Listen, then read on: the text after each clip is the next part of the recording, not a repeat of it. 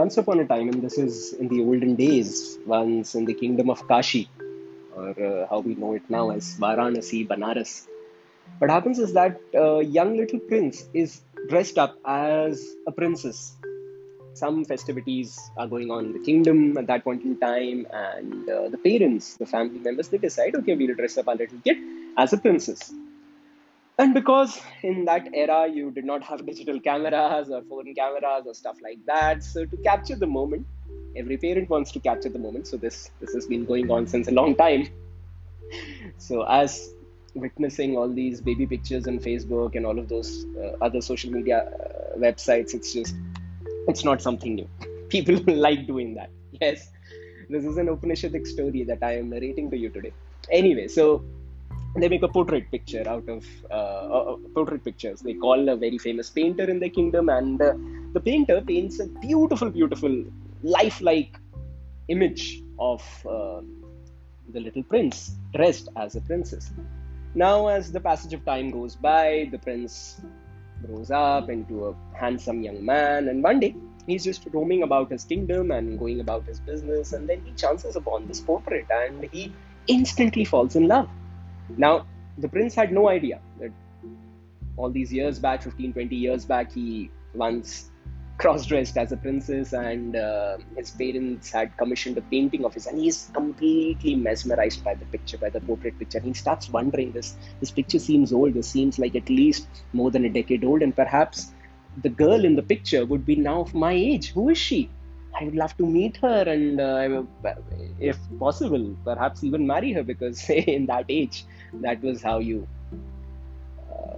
connected to somebody. It's not that you got laid first and then you decided, oh, whether or not we want to. So there were no trials. Your first trial used to be your last. Anyway, so he starts having all these thoughts, but then he starts asking about all the other people who were working in the palace, and they had no idea. Somehow they had no idea, and he gets really sad and morose. But by providence, a wise old minister walks in and he looks at the prince and he says, "My dear prince, why are you sad?"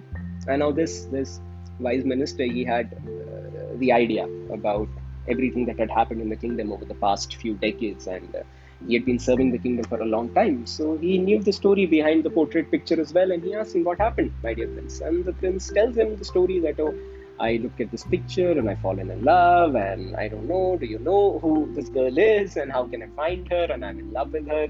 I really need to find her, because unless and until I'm able to find her, I'll not feel happy."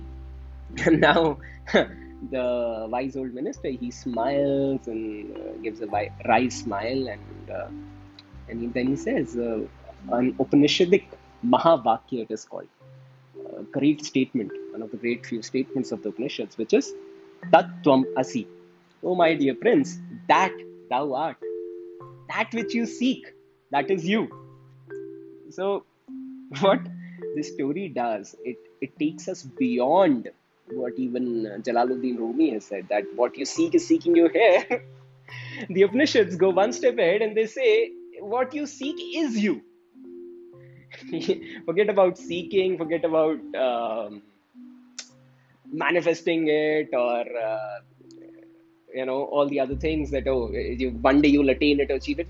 There's nothing to attain, there's nothing to achieve. What you're actually seeking, that is you. And in the Upanishads, you will find so many such beautiful, wonderful, mesmerizing stories that actually tell you the origin of who you are. Your origin is that of, as per our scriptures, as per the Vedic Sanatana Dharma scriptures, your origin is that of what we truly are in essence. Not the body, of course, not the mind, not our thoughts, anything that we can observe, that we are not. It's as simple as that. But the core of our being, soul as we call it, or Atman that we call it, that is Satchit Ananda Swarupa, just truth, bliss, and fully conscious. So whatever it is that we are seeking outside in the world, maybe fame, riches, wealth, love, connection, anything, everything can be found within. And so we find in our particular culture that since eons, saints and devotees and so many other yogis and mystics, they've been trying to connect to their own selves through various paths. Now, there are many yogas, right? Yoga just means to connect. It could be Bhakti Yoga, Jnana Yoga, Dhyana Yoga, Ashtanga Yoga. But the purpose is one.